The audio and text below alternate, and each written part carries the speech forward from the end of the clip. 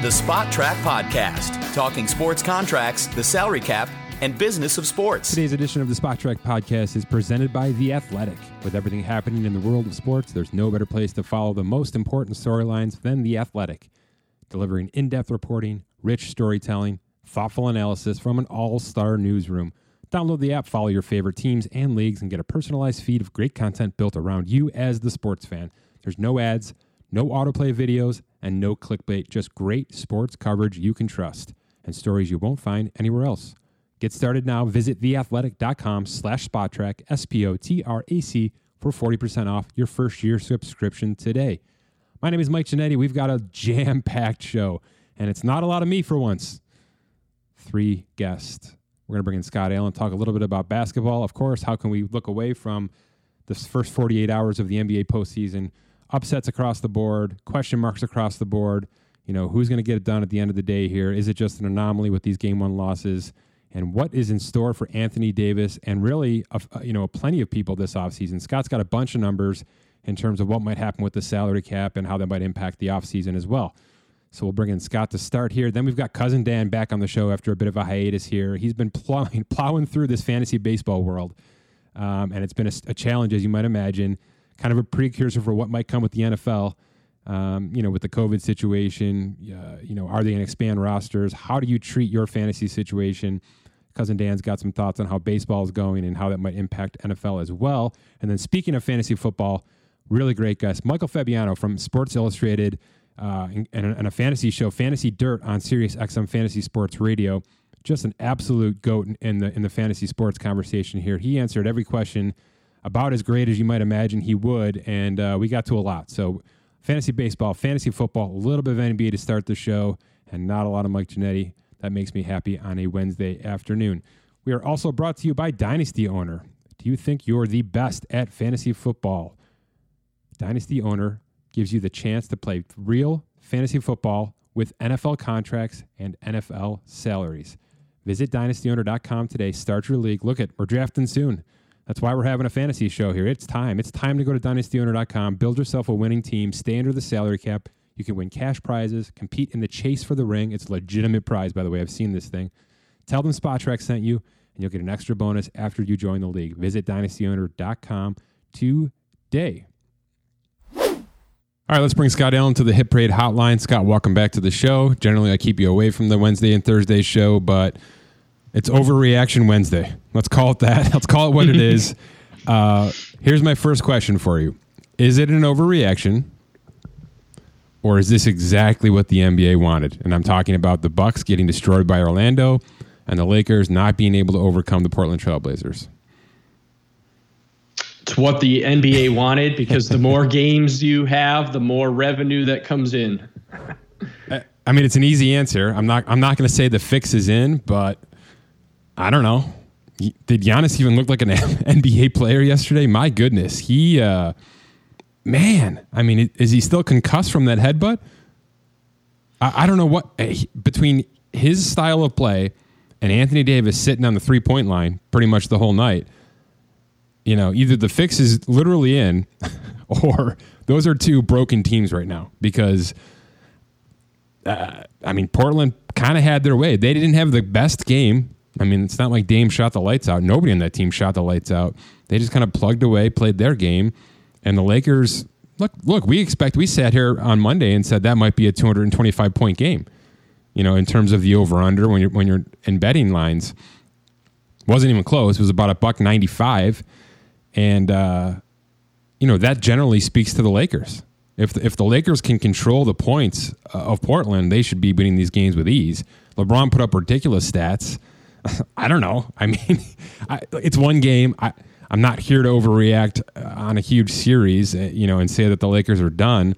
But that's exactly what we're going to do today, and that's why I brought you in. We're gonna ignore the Milwaukee Bucks situation for now, although there's plenty to get to at some point, especially if there's another loss in their future. But let's stick with the Lakers, and let's just overreact to the point of they lose this series. They're out. LeBron's first ever first-round exit. It's embarrassing. It's a nightmare. It puts the Clippers in focus in LA. I mean, there's just so many things to unpack if that happens. But the one thing that I want to focus on is Anthony Davis, because he's got a player option next year. He stands to make about $1.5 million more than he did this year on his player option. And we're in a revenue down season, of course. Every sports league is going to deal with this, which means the cap is probably going to drop. Unpack that situation for me. The Anthony Davis' player option, let's say the Lakers bow out in the first round, and it's now into off-season mode for the Lakers. What are we talking about with Anthony Davis? Yeah, he's going to have a decision to make. Does he want to opt out or does he want to opt in? Like you said, his player option is $28.7 million right now.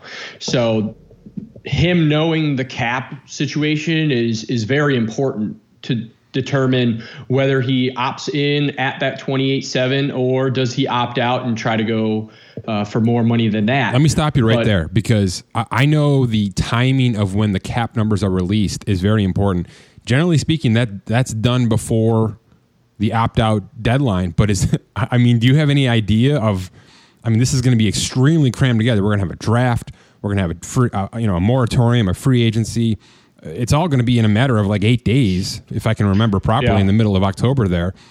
Is he going to have ample time to do the math here and figure this out? Or let me ask you this question. Does it really even matter? It does matter from a financial sense in his. He could stand to lose or gain $1 million up or down. His player option is due to be accepted or denied by October 14th. Usually when the cap numbers come out, it's usually, in this case, going to be October 15th or 16th. It's usually a bang situation. So if this was a normal free agency, these numbers would be coming out on June 29th, June 30th, and then the moratorium happens and the teams know going ahead. So are you saying he's going to make his decision before the cap numbers are released? There's a good chance that may happen. Well, I'm calling BS on that. That sucks for these players. So what's going to happen is right now, we've been projecting 115 for the cap in 2020. We know that's probably not going to be the case. At 115, he's up in the 32 million range. If we drop it down, you're talking about a next max contract. A next max contract, right, with whether it's the Lakers or somebody else. Mm-hmm. So his break even is around 96 million if the cap drops to that amount, because his 30% of the max would be about 28.8 around there. So if the cap falls below that $96 million threshold, he's going to want to opt in because he's already making more than that would be. If it stays north of the 96, say it stays at the 109, then he's going to want to opt out and sign for a larger first-year salary that's greater than the 28.8 that his player option would be. But the double-edged sword is if that cap drops and he opts out, that means there's less teams with cap space than there would be now to even have a chance at signing him. But, again, there is the option of sign and trades that we've been down a million times. And the Lakers could use assets if they wanted to trade him, if we went doomsday here. But everything is really dependent on that cap. And like I said in previous times, we have really no indication what that is going to be, because they're waiting to see how much money, how many games, whatever revenue last minute that they can get in there for it to count towards this cap. Okay. Yeah, you certainly unpacked a lot there. Let me dial it back a little bit quickly. We have a metric. We've had it for a couple of years now. We've optimized it a little bit this year. We have a metric for NBA on SpotTrack called practical cap space, which essentially means it is the amount of cap that would become available to an NBA team if they released all of their non-guaranteed salaries, if they rescinded all of their cap holds, and they literally just had a roster full of their guaranteed salaries for an upcoming year. So it's the bare bones version of a team stripping away everything that's not guaranteed. if the cap drops to 95, so a $20 million lower projection than we have on the site right now, the highest amount of cap space would be about $30 million Atlanta Hawks. What I'm saying is 0 teams would have the ability to max anybody over a 30% threshold is what I'm saying. And then build a roster around that, even with minimum thresholds and exceptions, things like that. So we are not in a situation where Anthony Davis can just float into free agency and have his pick of the crop. Not even close. I'm not even sure there's a single team. Now, there's work to do. You can make some trades to free up space. Obviously, it's a timing game. But just from a bare bones, strip it all down and try to sign this guy to a max contract, there might be 0 teams who can right now foundationally do that. So while basically in any other offseason, with any other sport, controlling your destiny would be a very important thing. I'm not sure it is right now. I think your last point is maybe your best point. And oh, by the way, he just did this with New Orleans, right? He basically said, I'm here, but I ain't going to play for you, and you're going to trade me exactly where I want to go. And whether or not you get the package back you want is your problem. If the Lakers bow out in the first round and Anthony Davis is not a factor, or let me be the first to tell you this, LeBron is not going to be happy. Okay? LeBron doesn't handle teammates well at all. We've seen it multiple times. You're either on his team or you're not, and you can fall out of favor with him very, very quickly, and his body language will tell us what's going on. He is not shy about showing his displeasure for a coach or a player on his team. That's for sure. And if Anthony Davis is not, if he's a problem like he was yesterday, I think he was a problem. His numbers were fine, but he did not help that team in any way push to the top of that scoreboard. So I do believe that this will be a contentious situation if the Lakers bow out, and LeBron may have something to do with this.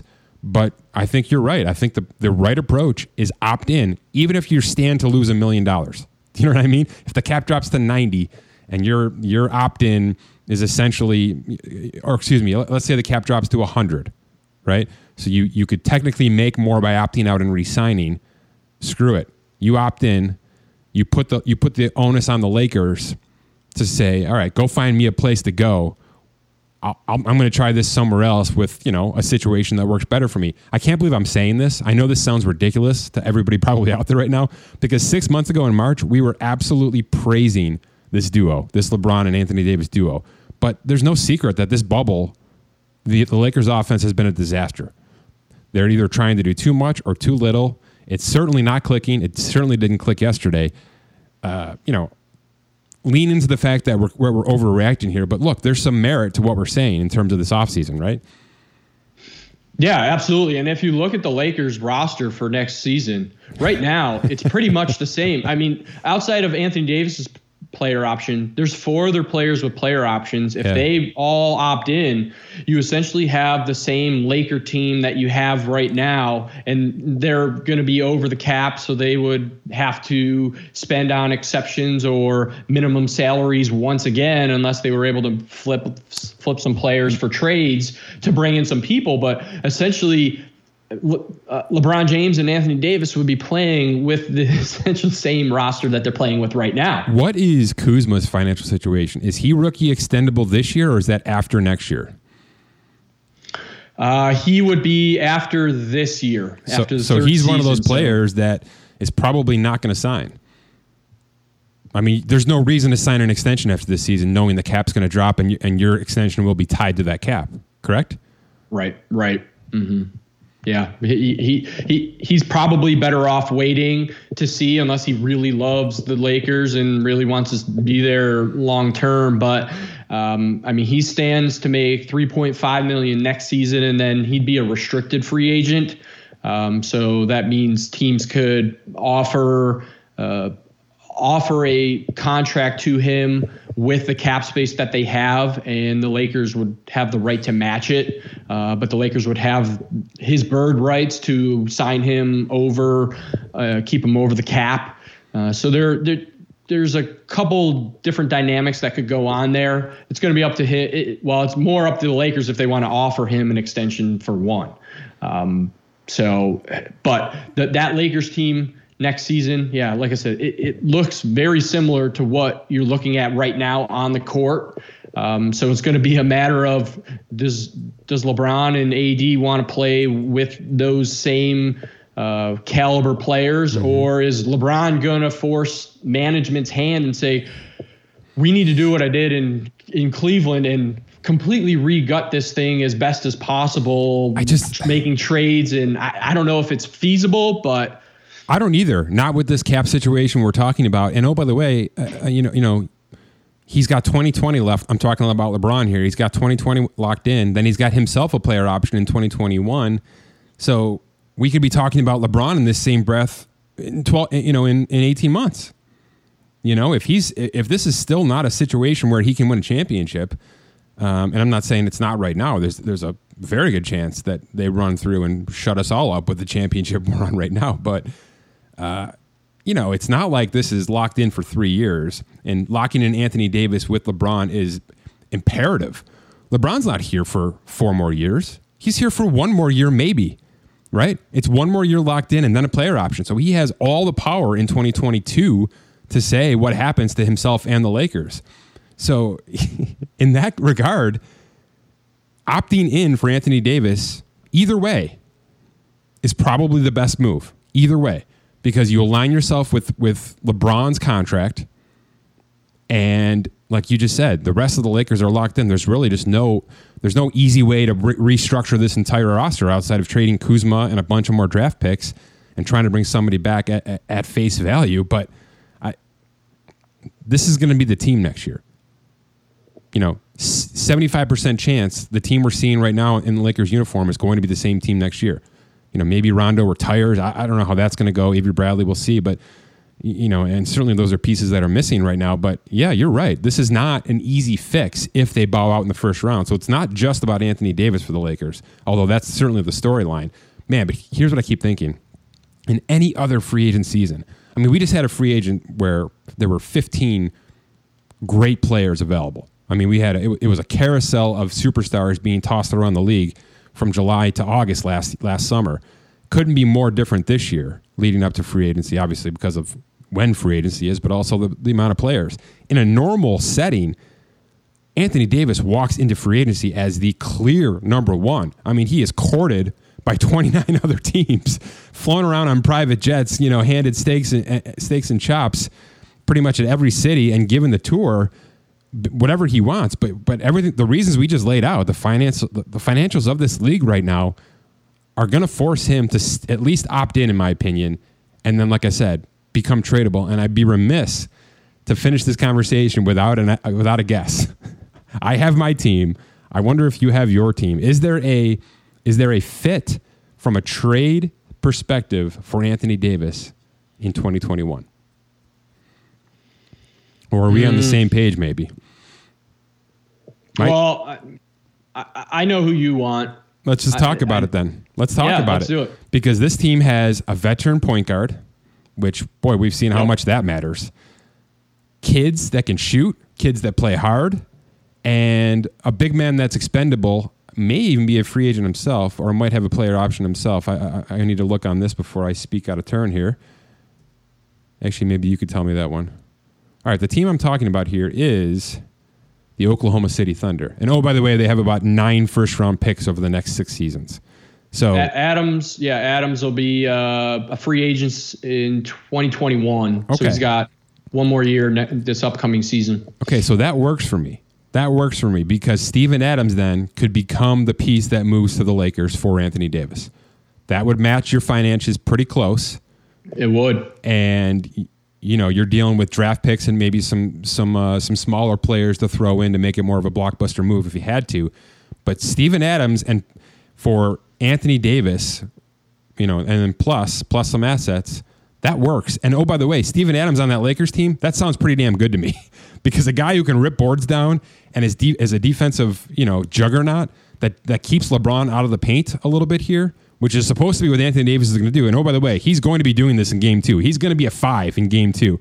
You might as well just change his number to 5, his jersey number, because he's going to be the center in game 2.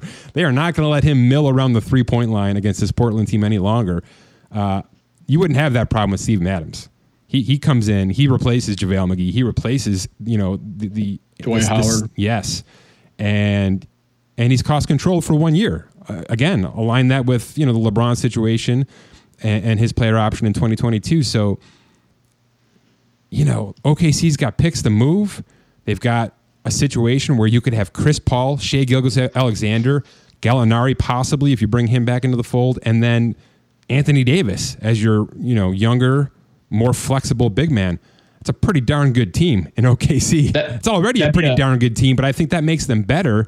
It's a change of pace for Anthony Davis. It's a better fit, I think, from a stylistic standpoint. And I do think the Lakers would take Steven Adams on a 1-year contract. I know this is ridiculous. They lost 1 game to Portland. We have now gone 20 minutes on Overreaction Wednesday, but is this not this is not the worst idea ever, right? No, not at all. And if you did that, that's a hell of a big 3 between SGA, Paul, and Davis if you were able to pull that off. And crazier things have happened. Yeah. We said Westbrook. Chris Paul. We saw Chris Paul was untradeable, and look, he got traded. Yeah, for Westbrook. And it was overnight, and all of a sudden it happened. And if the Lakers are out early, everything's on the table. Sam Presti loves these kind of moves. He loves blockbuster moves. And if they think they are, say they get out of the first round by beating Houston, they didn't really show up yesterday, but say they somehow get out of the first round or they're out in the first round, they are probably 1.5 players from being that upper echelon team. Yeah. With the way they've been playing. That's a reason the Lakers don't do it, though, right? How good do you make OKC with this move? Great point. That is a great point, but I'll flip on this. We talked about the other day how the league wants teams to build through the draft. Yep. The Lakers, if you look at their roster right now, I think they have 1 player that they've drafted, and that's Kyle Kuzma. They shipped everybody else out. And maybe Caruso, I can't remember. Maybe he was drafted too. But yeah, they need the assets to build back through the draft. They can't be signing old 1-year vet minimums to aging players and think they're going to compete in and out. Especially as LeBron has said, the young guard looks good. With all these young players, Tatum, Mitchell, It's so funny you just said that, Scott. I just quickly went to an NBA mock draft because it's ridiculous Wednesday now, right? They've got the Lakers 28th right now, which boy, they'd be a lot higher with a first round exit. Trey Jones, point guard from Duke. That falls right into your conversation, right? Yeah. So there we go. And they need a point guard. Look, we fixed the NBA in 20 minutes. Anthony Davis is going to opt in and demand a sign and trade to Oklahoma City for Steven Adams and picks. All right. What did you do today? That's what coffee can do for you in the morning right there. That's good stuff. All right, look, we're going to have a lot more NBA, free agency, these rookie extension conversations, options. There's actually a handful of players really interesting and notable names who have options, which they're going to have these kind of conversations over the next couple of weeks because you're right. Not knowing the cap situation and with teams just they're not going to have the cap space to outright sign these players. What happens with Gordon Hayward? Is he back for, he's on the shelf for another month now. He's certainly going to opt in. I mean, you're not going to throw $30 million away just because you're hurt. I feel bad that he's made $120 million from Boston and basically hasn't played. But, those kind of names are going to have, the options are going to be sitting there. Teams are going to have to take them on. To me, that just seems like this is going to be a trade bonanza. And you're going to have to, we'll take on your terrible option contract for our terrible option contract because maybe it's a smaller, better fit. That's exactly the conversation we just had. If this Anthony Davis experiment just doesn't work out, and they bounce out, LeBron doesn't have time to waste. LeBron's not thinking what's good for the Lakers in 5 years. That doesn't mean a damn thing to him right now. He wants to win a championship this year. He wants to win one next year. And we'll see about 2022 on that player option. So if it doesn't work, if AD doesn't show up in the postseason, we've seen this before, LeBron's going to get him the hell out of town. And he's going to be having the same conversation we just had with the Lakers front office. So I know it's an overreaction. I know it's ridiculous. We're probably going to watch the Lakers run the table now and win the whole damn thing. But it's interesting. There's a big financial backing to it. It's all tied to this cap drop, which is certainly going to happen to some degree. And what do you think? Final thoughts? Yeah, and you mentioned the Lakers 28th. Tomorrow is the NBA draft lottery. So there you go. But how does that work? How does that work? It's just the lottery picks that Golden State all the way down to Memphis. So all those odds are there. So they do their ESPN so last team out of the bubble then gets the worst odds for the lottery. Is that how it runs this year?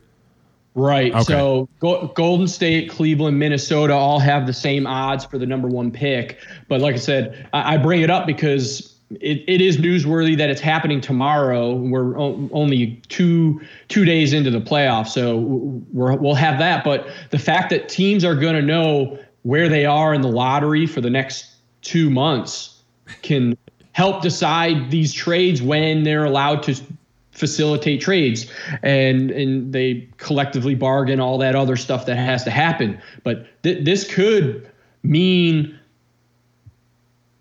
Golden State gets the number one pick, and do they keep it? Do they trade it? Or You're right.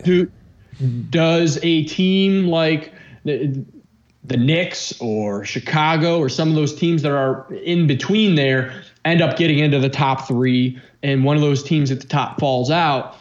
I mean, it does make a difference, especially if you're going to float those picks as trade options moving forward.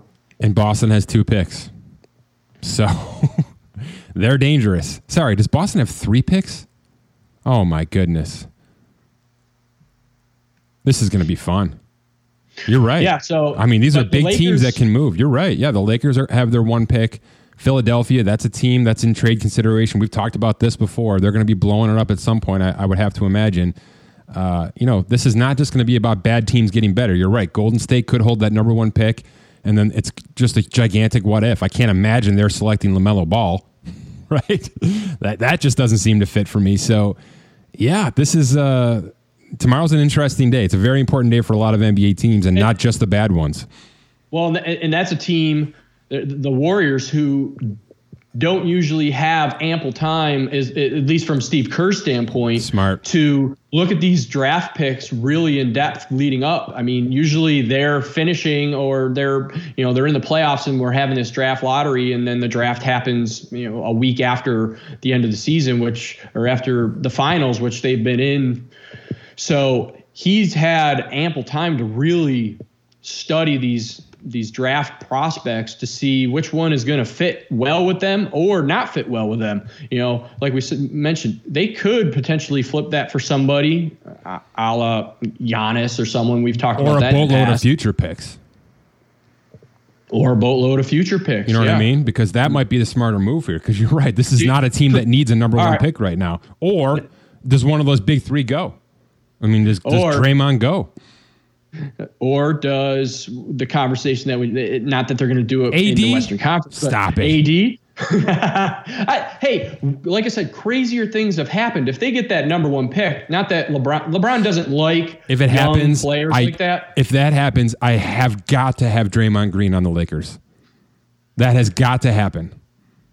Yeah, you would think he'd probably be the one to get flipped. I'm not saying it's happening, but yeah, we can't have this conversation. Multiple times. Crazier things have happened, but that draft lottery, it's going to be important tomorrow to see where some of these teams land. Very important. I'm voting for the Warriors because the storylines kind of write themselves for sure. They do. All right, good stuff, Scott. Thanks. Thanks. Have you ever wanted to take a shot at getting the $12,000 Michael Jordan rookie card or a $1,600 autographed Tom Brady helmet for a fraction of the price? Hit Parade is the premier authentic autographed sports memorabilia mystery box manufacturer in the country. Take a shot at getting an autographed item from the biggest names in all of sports. Michael Jordan, Tom Brady, Zion Williamson, Mike Trout, and plenty more.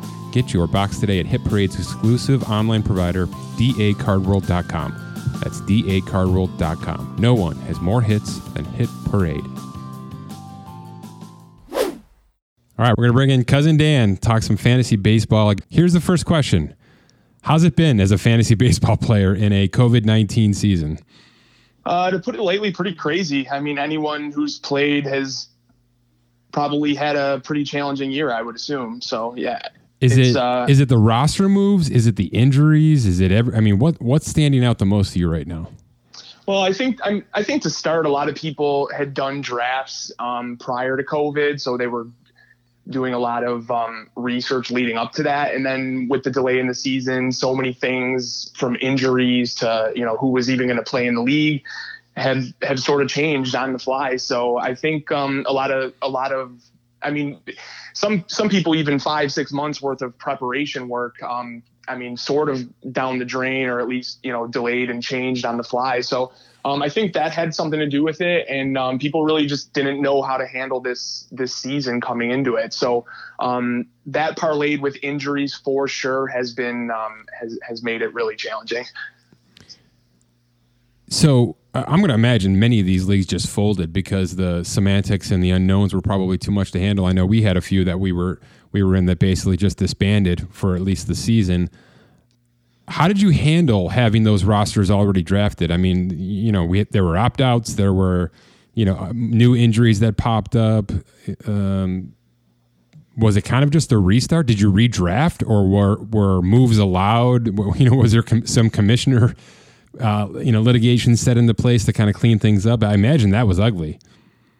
Yeah, I think a lot of local leagues kind of paused this season, like what you talked about with numerous leagues that you and I are in together did not renew this year and kind of paused things until next year. I think what I'm talking about is like a lot of high stakes players will play like NFBC or like a high stakes format like that.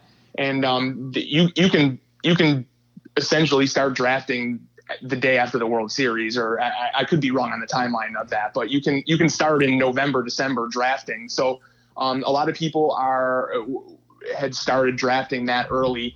In my instance, I play in a lot of draft and hold leagues, which you draft an entire 50-man roster and you make no moves throughout the season. So you kind of have to sort of encapsulate any potential injuries or things like that. So I had already drafted a number of those, and they had made the decision to keep it really, the league itself didn't change because, you can't make any roster moves as it is. So your team is your team. So they opt to keep those as stagnant. So I know some other leagues, more high stakes leagues, had redrafted or something along those lines. But it's definitely been, the entire industry, just like sports has had to adjust. The entire fantasy industry has had to adjust. And, you got a lot of small people like you and I who put their money into this and want answers, and the fantasy guys, I got to give them credit for navigating us through this, because it really wasn't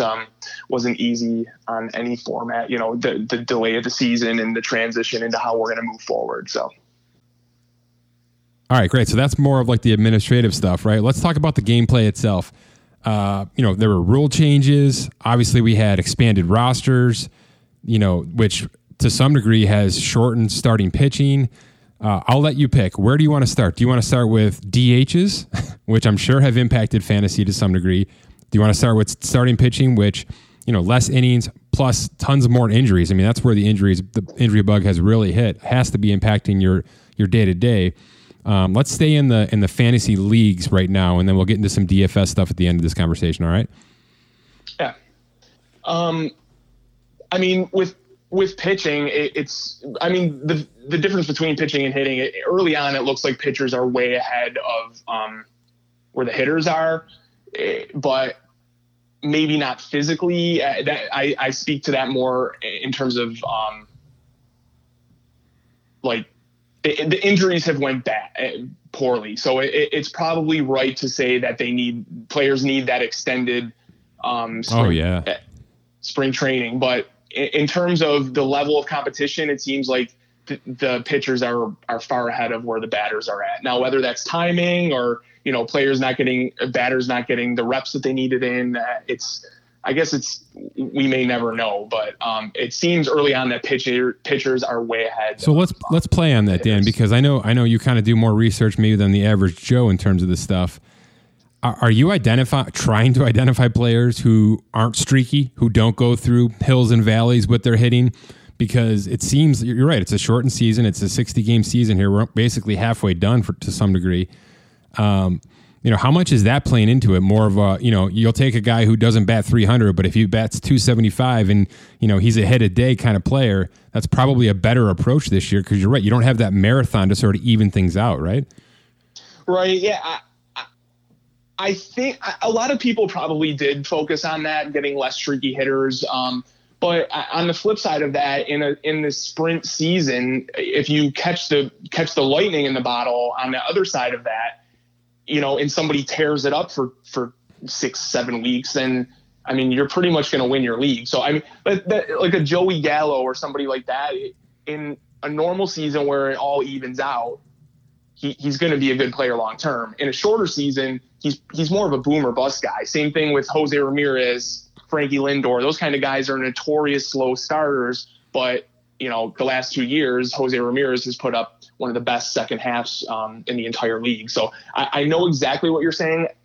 I personally don't weigh that and take that into consideration too much. Maybe I should more than I have, but I think you're just guessing at a certain, with streaky hitters, you're just hoping you pick the right end of their hot streak or cold streak. So, not too much emphasis on that. Yeah, the team aspect is interesting as well. I mean, I don't think anyone had the Rockies and the Cubs as far up the ladder as they've climbed so far. And in any normal season, if this is June, right, in a normal season, we're all golfing at them because we know they're coming back down to earth. We know the pitching just isn't there to sustain. Except for, like I said, this season's halfway done. There's 30 games left for a lot of these teams to give or take. They're going to be there. I mean, they're going to be in this expanded postseason. They're going to be there. Actually, that's a point I want to bring up too. When are these leagues going to cut off? Are you going to give yourself a break a week before that regular season ends? Because it could be just a disaster to finish off some of the season with so many teams in the postseason. There's not going to be too many teams fighting for the 16th spot or whatever it's going to be. Do you have to treat it kind of like an NFL season where those last few, maybe 6 games or so, are going to be just a bunch of reserves? If you're in a head-to-head league right now, potentially, I don't really think anyone did head-to-head leagues with, what is it? Would have been 6 weeks and 2 weeks of playoffs, something like that. So I don't think anyone's really doing head-to-head right now. No, yeah. So shifting over to Roto, I would assume people are still handling it. I know my leagues are all still going right through the end of the year where you can either make daily or weekly moves. So even if guys sit out or it gets squirrely near the end of the year, you still have, it's just another factor you have to take into consideration, just like any other year though. So nothing this year specifically changes with that. Yeah. I would imagine the injuries have been piling up, though. There's no question as I input this stuff every single morning. I made it a running joke with you to kind of send a list of 4 players that hit the IL that are notable. I mean, it's not like these are no-namers hitting the IL, whether that's a COVID list or just a flat-out, a knee, an arm, an elbow. We're kind of seeing everything right now. Shoulder fatigue is kind of the big one. Those are the buzzwords of this season. I can tell you right now, everybody's got it. And it's because you mentioned there just wasn't that ramp-up period, something the NBA did really well, I think, and their league's been sustainable now because of it. I'm worried for colder weather. I'm worried that more injuries are on the way for sure. So, look, I'm sure it's been a crapshoot for you. Let's switch to the daily side of it. I know you do quite a bit of that with a bunch of the sports. And you were starved for it on the hiatus. You were going off the board. Let's put it that way with your daily fantasy sports choice. I won't go down that rabbit hole, but I imagine you're back into the baseball swing of it. I mentioned a couple of those teams, the Rockies, the Cubs. Is it just a matter of riding the hot hand right now? I mean, are you not even trying to pick value in daily fantasy right now? I will say this has been a tough year for me in daily fantasy for sure. Just figuring out how to go about it. I will point out the main change has definitely been the DH here, where it's been less. It really hasn't affected season long leagues in my opinion, but typically, especially an NL team at home, not guaranteed the nine at bats. And the DH there. Those were offenses typically you would sort of want to avoid. But now with the DH there and more potential for offense, it's definitely changed the entire dynamic there in terms of NL teams. In terms of the other stuff, I'm not even going to box myself into having a rhyme or reason. The slates have been kind of goofy where you have a ton of high-end pitchers and which makes you not want to play any offenses on the slate versus slates with really garbage pitching and too many options on offense. So I found it very hard to narrow things down and get my player pool down to a more focused group. It's interesting. One of the things I've noticed, I'm sure you have as well, because you stack these lineups every day, weather hasn't been a problem at all. I mean, we've only had, 2 or 3 actual rainouts. The postponements have been COVID-related really almost exclusively. So, starting a season this time of year has been beneficial for that. There's a little bit more consistency in that regard, right? Yeah, I would say we've lucked out. The MLB has lucked out heavily, too, in terms of the weather stuff, because if the weather stuff compounded the COVID stuff, I really don't know how they would squeeze in all these games. But yeah, the weather stuff has actually been going good in my opinion. I will say the one caveat of that is when there is rain in the forecast, it's been hard to predict what teams will do with delays, because the MLB came out saying they don't want teams sitting in the clubhouse for 3-4 hours during a rain delay, that they would rather just end the game and then push that to the next game as part of like a day-night doubleheader or a suspended game situation. The issue with DFS is that if a game gets suspended and you're playing those players, technically if a game gets suspended in the 5th inning and you have Nelson Cruz who hit 3 home runs and that game gets suspended and moved to the next day, all of your lineup spots are dead. So that I will say with the weather, that's been a little bit tricky to navigate. If there is rain in the forecast, typically you would trust if it's just going to be a delay or if you think it will get postponed. But this year, for instance, the Twins a couple nights ago, I think it was Monday, had very little rain in the forecast, but they canceled the game an hour into a rain delay, something like that. And a lot of people got bit on the DFS side about that because they had played a bunch of Twins and expected the game to play even if there was a small delay, but things didn't work out like that, which is part of the risk. So, otherwise the weather's been a godsend in my opinion for how this is all playing out for sure. Yeah, and I'm gonna guess that not many people have been bit by the Marlins situation, because I'm guessing that wasn't a huge fantasy draft draw, nor was it a DFS draw for the most part. Even though they sit atop the NL East right now, unbelievably. But here's how I want to finish with you. Because, it's all about picking value. It's all about picking the no-namers. But sometimes the stars prevail as well. You're league leaders right now in hitting and in pitching. I know from a pitching standpoint, you probably had that nailed down pretty well, because Shane Bieber on your Cleveland Indians is pretty much running the table. Lance Lynn has a 1.11 ERA. He's the earned run average leader right now in Texas, which I don't think that's going to last too much longer. But the saves leader right now, Dan, is Zach Britton from the Yankees. He wasn't even the freaking closer to start the year. So, you can't even imagine how that's worked out from a fantasy standpoint. And then, of course, on the hitting side of it, it's Charlie Blackmon, kind of in your average categories, and everything else is Tatis Jr. is Fernando. He now leads in stolen bases, home runs, and RBIs. And he's obviously not even the most notable San Diego Padre. And first of all, you got to get yourself to look at the San Diego Padres, let alone, and then look past Manny Machado. So I'm guessing all this is quite a surprise, starting at the top with Blackmon, right? I think the top of the board. Well, first of all, let's start with your closer point. closer is an absolute dumpster fire. Has to be worse than ever. Has to be. I mean, it's extremely tilting also, because even if guys who weren't injured, like Josh Hader was expected to get all these saves, and I don't think he has one save this year. Somebody else has scooped him up. And Kirby Yates is on the IL now, but even Pomeranz was, he was siphoning saves at the beginning of the year. So, I mean, Roberto Ozuna, Ken Giles, like all these guys that got drafted as top closers are essentially worth nothing right now. So if you have somehow managed to dodge, any landmines with closers, you're probably sitting really well right now. Are you at a point in roto leagues where you just want to throw saves out the window? Is that a stat that should start to not count anymore? I mean, long term, if you want to talk about whether it should be saves or saves plus holds, that's a different conversation. In terms of this year, I mean, a lot of stuff I have seen and read, you really can't win a league if you completely punt saves. You need so much other stuff to go perfectly right for you that you can't completely ignore it. Now, so I'm actually saying, Dan, from a league's perspective, a league setup perspective, is the save so impossible to predict now or even research that we should just get rid of it as a metric in fantasy baseball?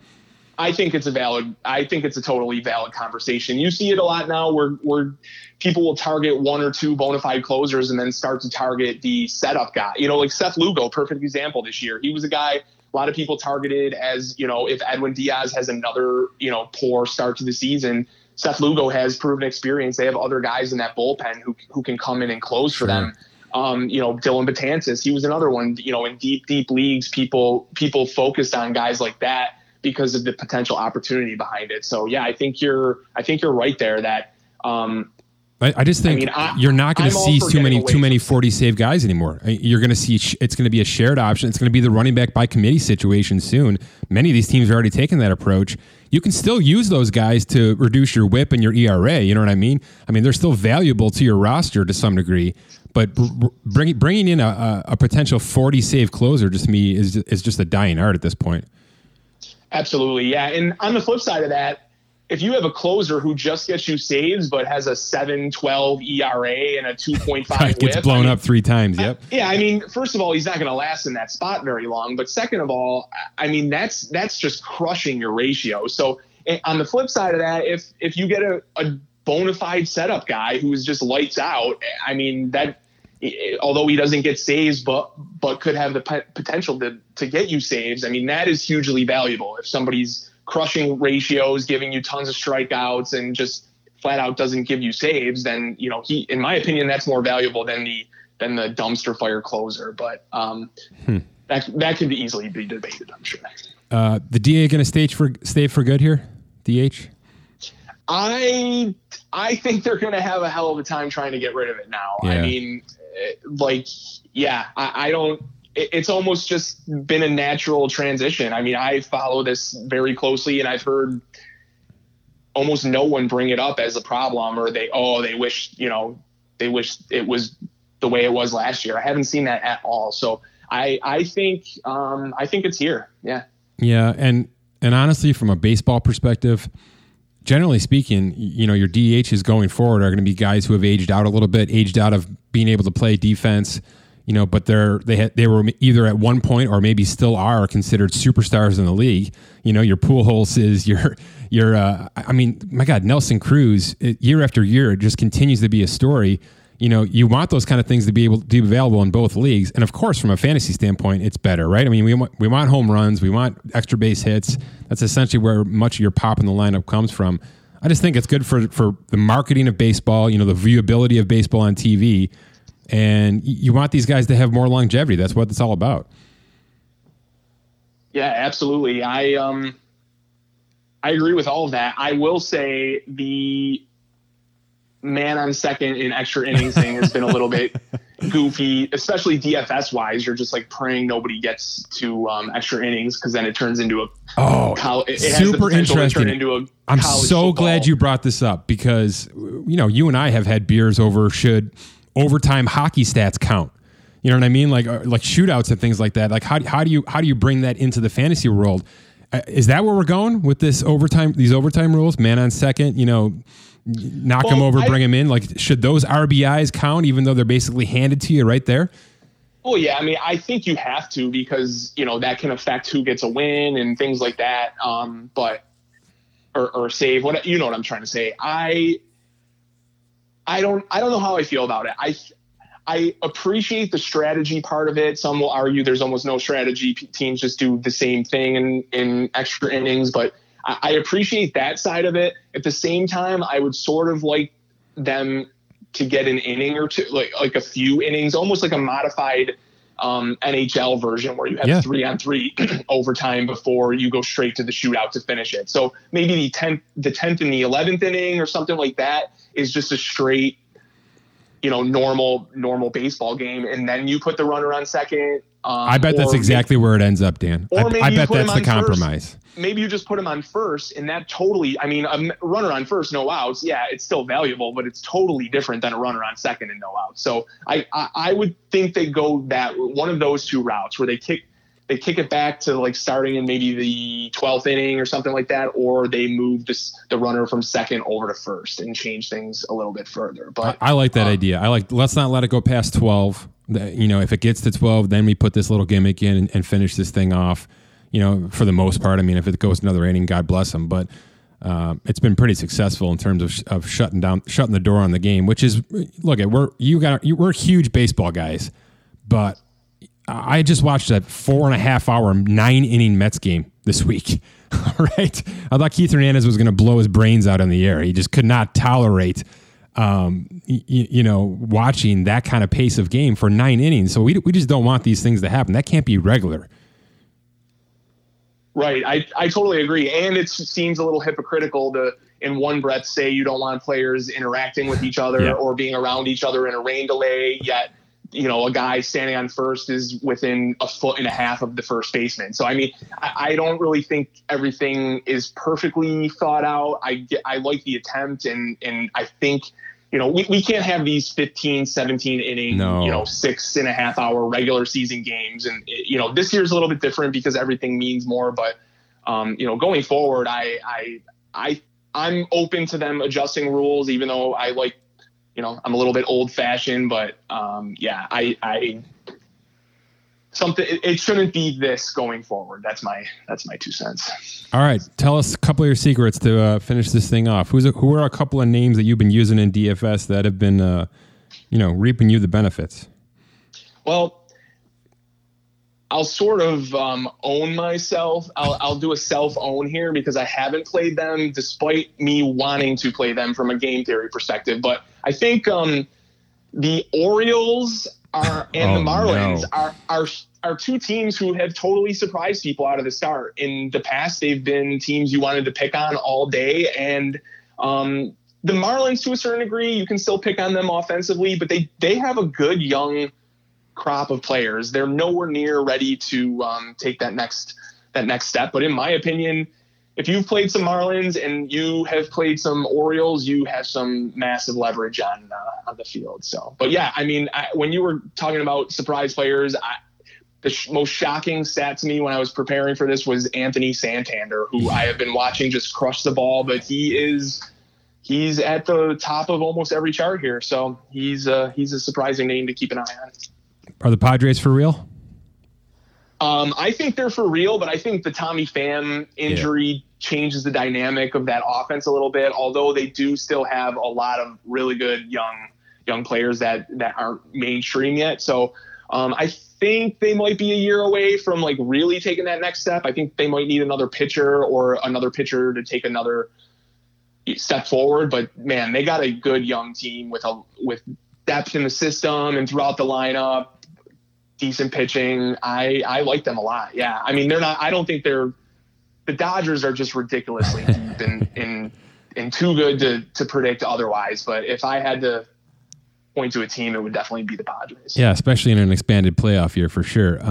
And just one last thought from you. I'm going to touch on this a lot more next week as it approaches it, but how do we handle this trade deadline? I guess from a fantasy perspective too, like, are you expecting players to move? I mean, are you expecting the Padres to add a pitcher, something they certainly need? Or is it just going to be all bets off because you can't take the risk on the season stopping after you acquire somebody? Or, what's going to happen next year financially speaking with revenue and all that stuff? What's your thoughts there? I would lean that trades aren't going to really happen, but that's just I don't really have any evidence of that, but it just seems like teams aren't going to really want to go for it, if you will, in this weird season. And if they do, it would be like a Matt Boyd who's going to be a free agent at the end of the year, and the Tigers have nothing to play for, even though they've been pretty good. But, by the end of this, they probably won't have anything to play for, and you want to just get any asset, even if that's like a lower level prospect, anybody to bring into your system. So I could see trades like that happening, but do I think like a Lindor or, no, some monster you're right. trade is going to happen? Well, I don't think teams are going to work that stuff out. That's interesting though, because that's more of a guarantee. You're not trading him for the next 3 months. You're trading him to sign him. That's a Mookie Betts type situation. So I'm not going to rule those kind of moves out. I apologize, but I also don't think the Indians are going to move a player like that right now. They're playing too well, and they know what they have heading into what could be a good postseason for them. But I'm looking at teams like Arizona. I know Robbie Ray's been awful, but that's a pending free agent. The Reds are starting to slide back down to earth. Trevor Bauer's on the free agent list. So there's some pitchers out there. Pitchers are generally who move during this time of year, and you might see some utility guys move around a little bit as well. But yeah, we're not going to see top prospects go unless it's in a deal like a Lindor. The Dodgers aren't going to move on a Bellinger situation yet or anything like that. But, could Jock Peterson, could that move finally happen? Possibly. That could happen if they want to get under the luxury tax threshold. There's still some financial aspects to it all as well. But I would imagine, if there were 15 trades to be made in a normal 2020 season, it's probably 3 or 4 now. I think it goes that low. Yeah, I agree. The only thing that would probably inflate that a bit is if more teams are in it and want to go for it this year. In theory, by the deadline, there will be more teams in the field. But I agree with you. I don't want to say teams aren't taking it seriously, because we've obviously seen them. If they're playing through COVID, they're probably taking it seriously. But at the same time, I don't really know if anyone's gonna make a mortgage the future type move to go for it this year. No, especially with a possible strike looming here too.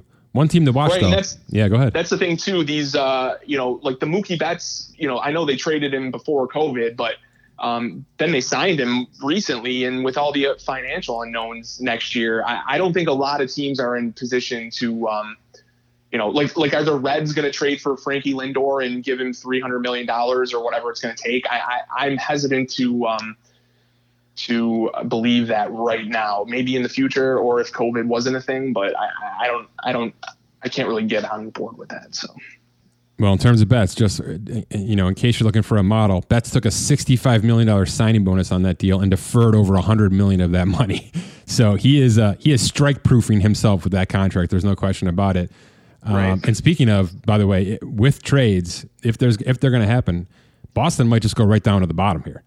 So that's a team that could unleash some players just to get themselves, clean that roster out, get themselves completely financial free heading into what could be a strike season in 2021. So, that's at least a name to watch. There's 3 or 4 names on that roster that teams would at least listen to. And, they're sliding so fast down the AL East. I think it's possible that you can get some guys out of there.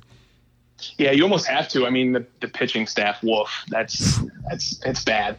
So I agree. That's a team that might want to sort of shift on the fly here. So. All right, Dan, good stuff. Maybe we'll have you back next week and talk a little bit more about this trade stuff as more things become clear. Thanks for your time.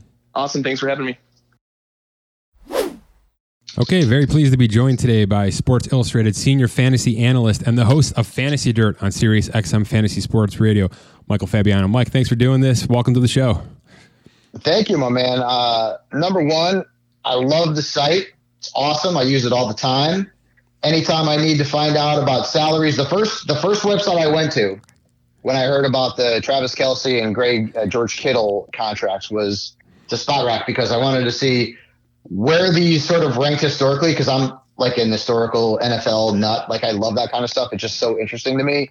Went right to the site, had all the information I needed, man. So I really appreciate you guys putting that site together because it's just super, super useful for me. I appreciate that. That's great stuff. It's a labor of love, and I'm with you on the historical stuff. I'll take some days and I'll just go backwards. I'll just find old contracts, get them on the site just for my own peace of mind. I did Bo Jackson a couple of days ago just to do it because I was interested. So I'm with you there. Oh, man. Yeah. The thing that was interesting to me for like the tight ends was like some of the contracts, like Cam Brake's contract and Julius Thomas's contract. I was like, what? I love doing that. I love bringing all-time ranks up. How much those contracts are worth and how bad those contracts were. So, but yeah, great stuff. Yeah, appreciate it. Yeah, let's get to some stuff. You mentioned the tight ends. It's not a bad place to start. I mean, one of the conversations I wanted to have with you in terms of fantasy football, and that's obviously why you're here and why you do what you do. And it is fantasy football time of year. I'm sure drafts are right around the corner here for many of you out there. Look, the tight end, in my opinion, and I've loosely researched getting myself ready here, it falls off pretty quick, right? That's not a position of power in fantasy football right now. So it can be. It's got the potential to be, but overall, you're right. When you look at the position, as I had mentioned, it's Travis Kelce and it's George Kittle, and then it's Mark Andrews. So I feel like those two guys are on a tier basically by themselves, and then Andrews is very, very close. He may be joining that tier if he has another successful season. He's probably on the tier with like Zach Ertz. But then after that, there's a lot of talent, but there's a ton of question marks. Darren Waller had over 1,100 yards last year. Can he do it again? The Raiders added a lot of options to the passing game. Hunter Henry has always had the upside, but the injuries have been a concern. Can he do it? Tyler Higbee, who was otherworldly in the last, 4 or 5 games of last season, but Gerald Everett's going to be healthy now. Can he continue to do it? Evan Ingram, lots of upside, lots of potential. Injuries have been an issue with him. We all like Hayden Hurst this year, but can he go in there and replace Austin Hooper and give us tight end 1 fantasy football numbers? That's a big question mark. Rob Gronkowski hasn't played in nearly 20 months, and he's 31 years old, and we already see reports about him being in New England shape and not in Florida shape. So what can he do? There's a lot of talent there. Then you've got a lot of young guys like Noah Fant and Mike Gesicki and Blake Jarwin and Hawkinson as well, Jonnu Smith, but can they take the next step? And that's a big question mark. So there's really only 4 guys I feel like that are just rock solid. You know what you're going to get from them. After that, everybody's got question marks.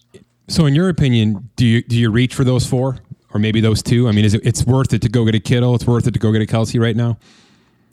Every time I draft a tight end in the first 30 picks, I don't like my team. You hate yourself. And I mean, right. So because like every year you see somebody come out of nowhere at the position and produce, like Austin Hooper was that guy last year. And there's a whole ton of young guys. Maybe it's Chris Herndon this year, Jay Sternberger in Green Bay, right? I mean, who's their number 2 wide receiver right now? Alan Lazard. Okay. Well, who's the third option in the passing game? Maybe it's Sternberger.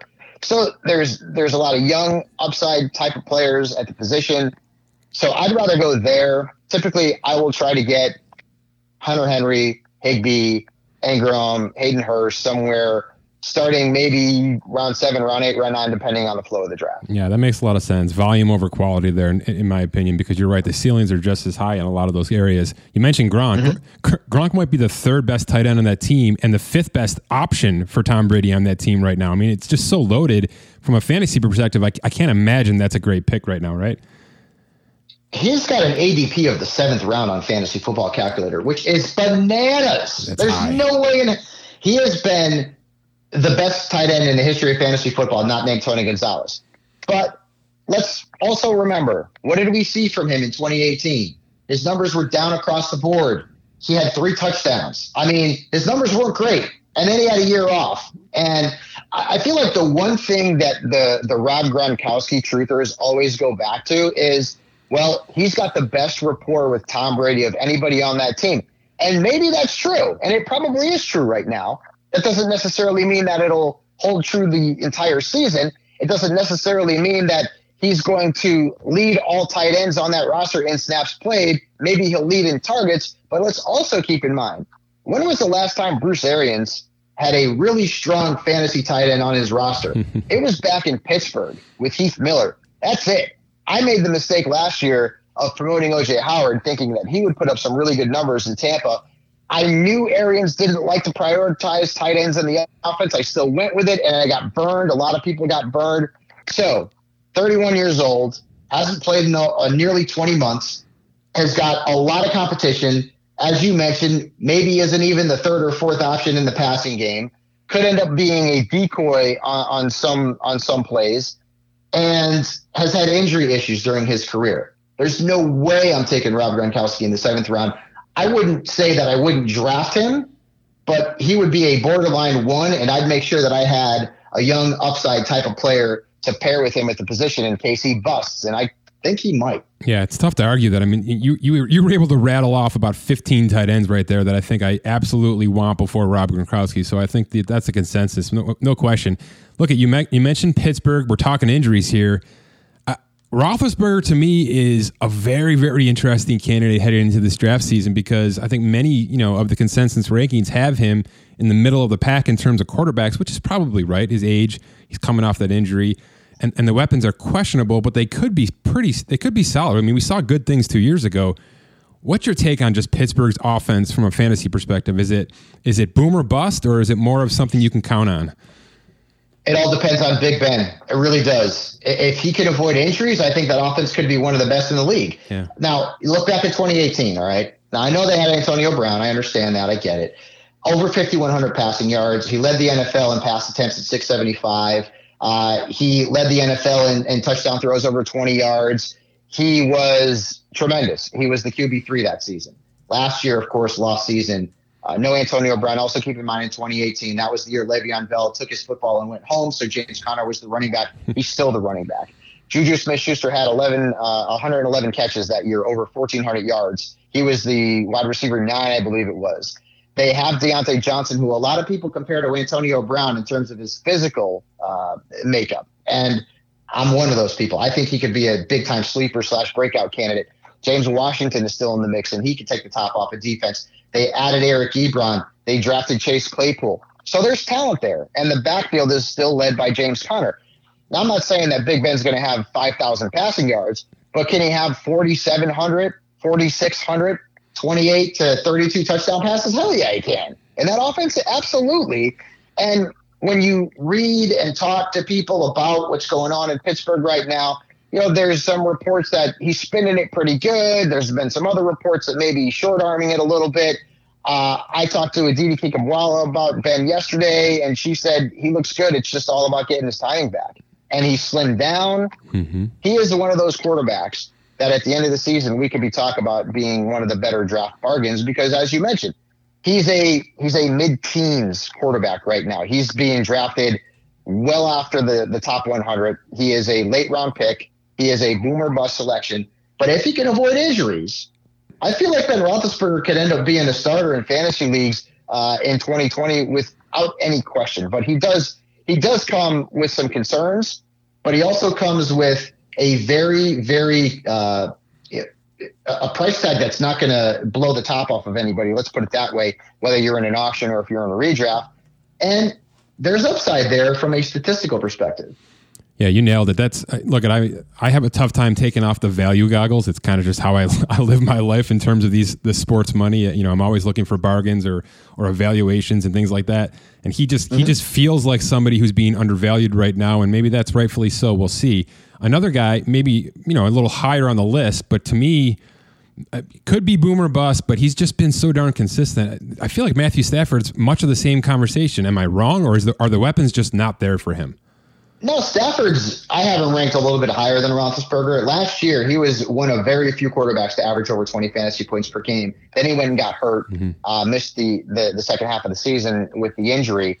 But Kenny Golladay is a great young wide receiver who could end up being an elite guy this season. Marvin Jones is vastly underrated. If he can avoid injuries, that guy can make plays. We've seen it. I believe there was a game last year where he had, 3 or 4 touchdowns. He is a guy that can be a playmaker. Danny Amendola is a reliable option underneath in the slot, and TJ Hawkinson, who's still not 100% at this point, which is a little bit concerning, but he is also a player with some upside in that offense. You're also seeing reports out of Lions camp that DeAndre Swift has been really impressive as a pass catcher. That's another weapon for Stafford. And Stafford is another one of those players where you can get him somewhere in the middle to late rounds, and he may pay dividends. outside of 2018, okay, and that was Stafford's down year, he's ultimately been one of the better quarterbacks in fantasy football, and he's been pretty reliable too. So I would not mind getting Stafford as my QB2 in 2020 drafts. And the the buzz is that he's essentially playing for his job next year. I mean, that's just sort of how we look at it from a contractual standpoint. There's a big out in that contract after 2020. So I always love to pick a player who's got another contract to play for. It just always seems to work out in the end of the day. Money is the great motivator, my friends. You know that, right? Money is the answer to everything. You know that.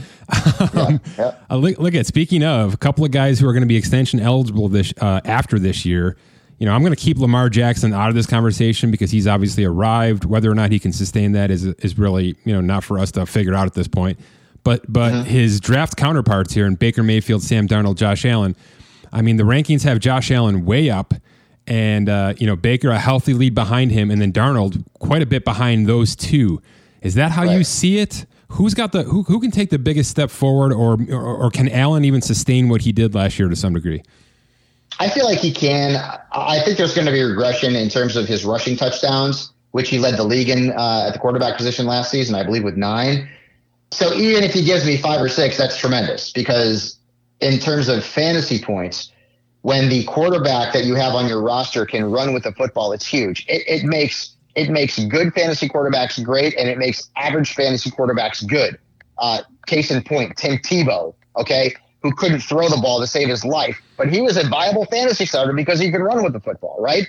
Hell, I even started Terrell Pryor for a few games back in his Oakland Raiders days when he was playing quarterback. I remember one game he was great. He had over 100 yards rushing. So that's the big equalizer from a fantasy perspective. So even though Josh Allen isn't really known for being an accurate quarterback, he's also got a big arm. They added Stephon Diggs. So I feel like Allen's pretty set to be a quarterback, let's say, in the 6 to 8 range at the end of the season. As it pertains to Baker Mayfield, he's ranked a lot lower than he was last year. I mean, a lot of people, including myself, had him ranked in the top 8 quarterbacks. But now you got burned by him, and it's sort of like, once bitten, twice shy. You're like, okay, the weapons are still there. The offensive line should be much better with the additions of Jedrick Wills and, of course, Jack Conklin. But can Baker get it done? Was his rookie year a fluke, or was last year sort of just a fluke, a bump in the road, and he'll bounce back? But based on the fact that you can get him late, QB2, not a lot of risk. Same sort of thing with Sam Darnold. Hasn't really lived up to expectations. Dealt with the mono last year. The reports that we've been hearing in camp so far have been glowing. He looks great. But what kind of weapons does he have? Yeah. Right? His best pass catcher is Jamison Crowder. Nothing against Jamison Crowder, because I love him in fantasy. He's going to have 70, 75 catches again. But he's not a number 1 wide receiver. They brought in Rashad Perriman. Okay, whatever. Denzel Mims is in there. He's banged up right now. I love Chris Herndon. I think he could end up being a star, but the Jets have not really set Sam Darnold up to be a big statistical star with what they've brought in around him. So Allen's the guy who's going to go way before Baker and way before Darnold in drafts. I feel like Baker can take the biggest step forward because of the talent he has and better protection in front of him. And I do feel like Darnold is in that sort of like deep sleeper sort of category, but I don't trust what the talent is around him. And I don't trust Adam Gase either, to be quite honest with you. I think that's fair. You mentioned Diggs. Let's talk wide receivers here a little bit. I could talk quarterbacks all day. I got to get myself out of that habit. Adam Thielen. I mean, he's a top 15 wide receiver. There's no question. But he's kind of a man on an island now out there. I mean, I know there's a couple of young kids, and certainly Dalvin Cook's going to get his touches as long as he doesn't hold out. We'll see.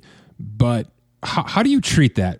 Is a wide receiver who's a clear wide receiver 1 with not as great a WR2 below him, is that a better fantasy option, or do you love the idea of Godwin and Mike Evans together, and Gallup and Amari Cooper together, and even CeeDee Lamb is now well, but do you like there be a package so that there's pressure on the defense and it's not so much let's just shut down this one guy from a fantasy perspective? Or is it more of, I just want a guy who's going to get a lot of touches in a PPR situation? I love the target share potential for Thielen, because you would think that he is going to be that guy by a mile in Minnesota. And this is a player who really thrived a couple of years ago. I believe it was 7-8 games in a row that he started the season with over 100 yards, something like that. He was just amazing. And then last year, dealt with injuries and really couldn't get the job done. It's always beneficial for a wide receiver to have somebody else on the roster that's going to draw defenses. There's no question about that. So I understand both points of view, but at the end of the day, opportunity is king in fantasy football. And I feel like Thielen's going to have a lot of opportunities to produce. I have him ranked as my 15th wide receiver coming off the board in 2020 draft. So he is in that sort of mid to high wide receiver 2 range. Also, you have to keep in mind the offense, right? Last year, the Vikings didn't throw the ball like at all, it seemed, in the beginning of the season, so much so that Stephon Diggs was mad and made some comments, and now he's in Buffalo. And that offense is going to continue to be very, very run-based with Gary Kubiak calling the shots and Dalvin Cook hopefully in the backfield there for at least 14 to 16 games. Kubiak has had success at the wide receiver position as an OC or a head coach, but, I mean, you've had some big names there, right? I mean, he's coached Andre Johnson, and he's had Rod Smith and some others as well, Demaryius Thomas. So the opportunities are going to be there. I think the offensive system, they're going to throw the football enough where Thielen is a guy who can give you 80 catches, 11 or 1,200 yards, and somewhere in the neighborhood of 8 touchdowns, even without Diggs in the mix. So, but opportunity is certainly king in fantasy football, and Thielen is going to have the opportunity to see a ton of targets. So are Godwin and Mike Evans top 10 wide receivers because of the reverse of what you just said? Because you don't think the Buccaneers are going to push to run the ball because they just don't have the weapons to do it? Because it just does seem like those two are going to take a lot of targets away from each other. It's all part of it. It's so I will say this. Last year, Jameis Winston led the league or was tied in pass attempts with Jared Goff. And he had to throw the ball a lot because he was throwing it for the wrong team a whole heck of a lot. Yeah. I don't know that Godwin's going to be able to duplicate the numbers he did last year on a points per game basis. He was at about 19.7. And Evans sort of the same thing. He was more inconsistent. He would have big blowout games and then he would do nothing. Overall, though, both guys were extremely productive in terms of points per game numbers. But with Tom Brady under center, right, not going to turn the ball over nearly as much. He's much more accurate. So the pass attempts you would think are going to decrease. I don't see Tom Brady throwing the ball nearly as much as Jameis Winston did last year. So you can make an argument that that's not good for either one of these guys from a talent perspective. And from an offensive perspective, they could end up being in one of the most prolific offenses in the National Football League, right? They've got a ton of talent. So that factors into it as well. I have Godwin 5th and I have Evans 9th among wide receivers. And are there going to be weeks where one has the big game and one struggles? Yeah, I mean, absolutely. That's certainly going to be the case. But you've got the greatest quarterback of all time throwing him the football. Let's see if he's still got his deep ball. I feel like a lot of people argue that maybe he doesn't. I would assume that he can still sling it pretty well. So I do feel like these two guys, although they may have some weeks where they're not reliable because the other guys had a big game, whatever the case may be, maybe it's Gronkowski one week with a touchdown in the red zone that may have otherwise gone to Godwin or Evans. Of course, when you have a lot of mouths to feed, that's a question mark. But just based on the talent, based on the quarterback, based on the offense with Bruce Arians, I still feel pretty comfortable with both of these guys being my wide receiver 1. Fair enough. I've got 2 other points to get to before I get you out of here, but tell us about your show. Tell us about Fantasy Dirt, man. Fantasy Dirt is on SiriusXM Fantasy Sports Radio, 8 p.m. Eastern, every Monday through Friday, and you can catch the shows on demand as well on the SiriusXM app. What I bring to the show with Bob Harris and Mike Dempsey that may be a little bit different, I try to get out of the monotony of the numbers. I do talk a lot of stats. I do talk a lot of numbers because it's fantasy football, but we like to have a lot of fun on the show. We bring in a lot of celebrity guests. We've had Tommy Lee from Motley Crue on the show. We've had Joe Buck from Fox Sports on the show. We've had LaDainian Thomas on the show. We get a lot of really good guests, whether it's celebrities or musicians. Alice in Chains, that's actually part of the reason why the show is Fantasy Dirt, because Jerry Cantrell and Mike Ennis are 2 really good friends of mine. I play in fantasy leagues with them. And you get the dirt on the dirt, but it's also dirt from the second album that Alice in Chains put out, which is maybe their best album. It's arguably one or first or second in terms of the rankings there for AIC albums. But it's an entertaining show. We have a lot of fun with it. We're always goofing around, and fantasy football is fun. We try to make it fun, and we try to bring in people who you might follow in the movie world or the television world or the music world or whatever the case may be, former players, current players, and we bring them in to talk about fantasy football. We had Austin Eckler on the show, and I always like to get their perspective on what they think about fantasy football or what some of the celebrities think about a player's value. I know Scotty Porter, who's a good friend of mine, who was Jason Street from Friday Night Lights, big-time fantasy football guy. I had Taylor Lautner on last week, big-time fantasy football guy. Had a great story about Sean Payton. So it brings a different aspect of fantasy football, and hopefully everybody out there checks it out. I love it. You're right. It's a global entity. It really is, and it shouldn't be just confined to the nerds, right? Even though that's my target audience here. So sorry, nerds. Exactly right. Both of us. Yes. All right. I appreciate it. 2 more thoughts. I gotta be open ended on this first one. Tell me how to understand running backs. I'll give you one bit of advice. You better go after them early and often in your fantasy draft, so you're going to be pissed. I can tell you that. I've been going running back in every draft, and then wide receiver, and then my 5th overall pick, 5th rounder would be best available running back or wide receiver. You have to go after those guys who you know are going to get the volume of touches in their respective backfields. Obviously, like McCaffrey and Saquon and Zeke and Cook and Kamara and Clyde Edwards-Helaire, who I absolutely love. Derrick Henry, Joe Mixon, Miles Sanders. Please let him be okay. I know he got banged up. He's supposed to be fine for week 1. And then you also have to think of, we're in a PPR age right now. Most leagues, you get points for catches, so you want those versatile backs like an Austin Eckler, like a Kenyon Drake, potentially a guy like Josh Jacobs, who may see more opportunities in the passing game, hopefully, fingers crossed. And you also have to keep in mind, though, there's maybe more talent at running back than there's ever been in the National Football League. Yes. So there are going to be weeks where guys that you are leaning on don't get the job done. Devin Singletary might be your flex starter, and in 1 week, well, Zach Moss might vulture a touchdown away from you, or maybe it's Josh Allen.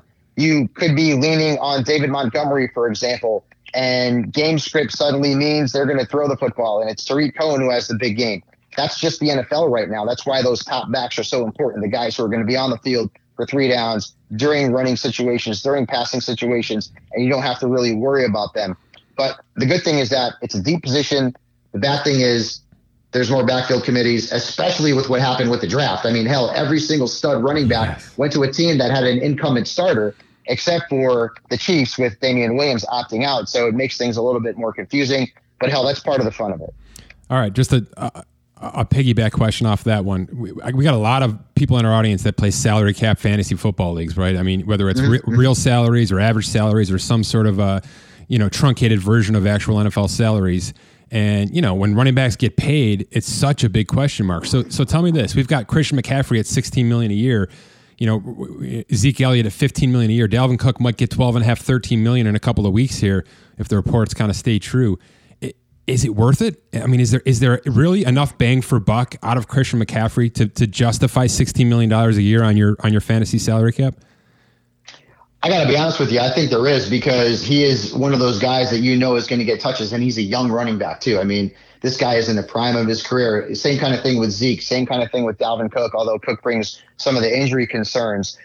Look, the thing is, though, I mean, if you think about it, a lot of the running backs don't get paid. Melvin Gordon got, $16 million over 2 years. I mean, that's not egregious in any sense. They won't pay Leonard Fournette in Jacksonville, right? So he's got a pretty good number at this point right now, although you would think he'll get paid in 2021, assuming he stays out of trouble off-season in terms of the off-field stuff and produces on the field. So I do think those big running backs are going to be worth the big dollars. I mean, hell, how about Mahomes, $500 million? Is he worth $500 million? I mean, I guess he is, right? Is Dak going to be worth $35 to $40 million? I mean, I guess he is, but at the running back position, you pay a premium for the guys who are in the prime of their careers and are going to get the bulk of the workload in their respective backfields. I say it again, opportunity's king in fantasy football. So some of these teams have had to pay, and I feel I'm a running backs truther, so I love when young running backs get paid. And I feel like Sean Alexander, you remember that contract real well. Oh, yeah. He was 30 years old. They gave him it was like an 8-year contract. It was ridiculous, and there was no way in hell he was ever going to live up to it because he was 30 already. And ever since then, I feel like teams are like, we're not paying running backs, especially the older guys, man. Forget about it. But it is what it is, and I wouldn't scoff at having to pay a big number for a guy like McCaffrey or a guy like Saquon or a guy like Zeke, because I know what I'm getting from them in a position where there's not a whole ton of featured backs right now. Sean Alexander in 2006, 8 years, $62 million. It was crazy. 14 years ago. He only played 2 more seasons and he quit the league after that. That was it. Yeah, and one of those years he was with the Redskins. Yep, he left. Yep, absolutely. It was insane. And you know what's so great? I can just go to your website right now and look up Sean Alexander and check out his contract details. And that's part of what I love about your website. Like, I go back and look and see, yep, look, I mean, that is insane. 8 years, $62 million, an $11 million signing bonus, an average of $7.7 million per year, all on SpotRack. I can find it right away. And that was probably the worst contract in NFL history as it pertains to a running back. It's got to be, right? I like to say that Sean Alexander broke running backs and Jason Hayward broke baseball money. those are my two bugaboos right there. That's true. Let's get you out on this real quick hits.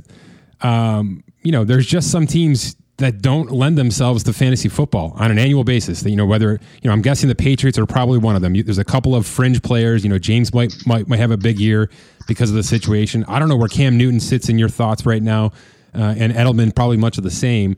Is there another team like the Patriots that you just want to stay away from completely in drafts? And then the inverse, of course. Who are your power teams? Maybe one or two teams that you just want to load up on. See, I never say never, and I've actually got a lot of shares of Edelman and White because I feel like they're going to get opportunities. So I wouldn't stray away from them, and even Cam Newton, like, his price tag is not super expensive at this point, so why not take a chance on him as a QB2? I never say never with anybody outside of, like, Jared Goff. I just don't trust him after last year. I got burned by him, and I want nothing to do with him. When you look at the offenses on the bottom side, you're looking at Washington. Jacksonville's got some nice fantasy players, but, is Gardner Minshew going to be effective? Miami's got a few as well, but they have a backfield that's got some question marks. And then you've got the Jets, of course. Chicago's got Allen Robinson and David Montgomery, but beyond that, is Anthony Miller an option? I mean, maybe he's going to end up being more reliable than he was last year. Time will tell. But at the top, I mean, those ones are easy, right? I mean, Kansas City is bananas good. Baltimore, you're hoping that Hollywood Brown makes a leap in his second season. That's very possible. That offense is loaded. My beloved Dallas Cowboys, they're loaded. Tampa Bay's loaded. New Orleans is also loaded. So one team that I feel like could be a surprise team is the Giants, because I really like Daniel Jones. And you've got Saquon in the backfield. And I know they don't have like an elite wide receiver, but Golden Tate, Sterling Shepard, and Darius Slayton is a pretty nice trio, especially if Slayton can build on a rookie season with 8 touchdowns. And Evan Ingram's obviously got to avoid injuries, but he's a talented dude. He's a wide receiver in a tight end's body. So maybe the G-men move up this season as well. That's a really nice pick. I've been, doing some research myself here on who might be extended, where these final free agents might land, possibly some trade opportunities. I don't hate that Giants team. You sound like a Cowboys guy, so I apologize for this, but I feel like there's a big trade and a big free agent signing still to be made out of the Giants camp right now. I mean, a situation like Jalen Ramsey, if the Rams aren't going to pay him, the Giants should throw everything at him to lock him in with James Bradbury and bring in a Clowney, bring in, a Logan Ryan or somebody who's sitting out there right now on a $10 million contract really for 1 year. I do think you're right. If that offense comes, takes a step forward like it might, the defense isn't ready yet. So I think that's a team to watch over these next couple of weeks. Right. And think about it too. The defense is going to be garbage, which means they're going to have to throw it a ton. A lot of shootouts, barn burners, and that's what you want in fantasy football. This was great. I appreciate your time. Tell us again where we can listen to you, man. Yeah, man. So make sure you go to si.com/fantasy for my rankings, my articles, videos, all that kind of stuff. SiriusXM Fantasy Sports Radio, Monday through Friday on Fantasy Dirt, 8 p.m. Eastern. I'm also going to be starting a show very soon on Westwood One called the NFL Fantasy Forecast. That will begin, I believe, this weekend on Westwood One Radio. You can find that on westwood1.com as well. And I'll also be putting up some info on another project that I'm working on. That's sort of a secretive thing at this point right now, but I'll be posting about that on my social media, Twitter at Michael_Fabiano, Instagram at Michael_Fabiano_, and then you can find me on YouTube and Facebook. Don't follow at Michael Fabiano on Twitter. It's an opera singer. He's a cool guy. I've actually interviewed him on my show. It was weird interviewing a guy named Fabs because that's been my nickname for so long. But he is a Jersey guy and a Yankees fan, and he's Italian. So it's all good, but he doesn't know about fantasy football very much. So don't ask him any questions. Follow them both. Just give them both a follow. There you go. I'm the other Michael Fabiano, but you can follow us both. Hey, you're one of the best, man. I appreciate it. Thanks, Michael. Take care, bud. Take it easy. All right, a special thanks today to Scott Allen and his NBA numbers, cousin Dan for eating crow and talking about how hard fantasy baseball and DFS has been over the past couple of weeks here and what's in store for the NFL as well. And of course, speaking of fantasy football, my thanks to Michael Fabiano. You can follow him on Twitter, Michael_Fabiano. Check him out at Sports Illustrated. Give him a listen, 8 p.m. Monday through Fridays on the Sirius Fantasy Sports Radio Network. For Scott Allen and The Athletic and Dynasty Owner and Hit Parade, my name is Mike Giannetti. Thanks for listening to this edition of the Spot Track Podcast.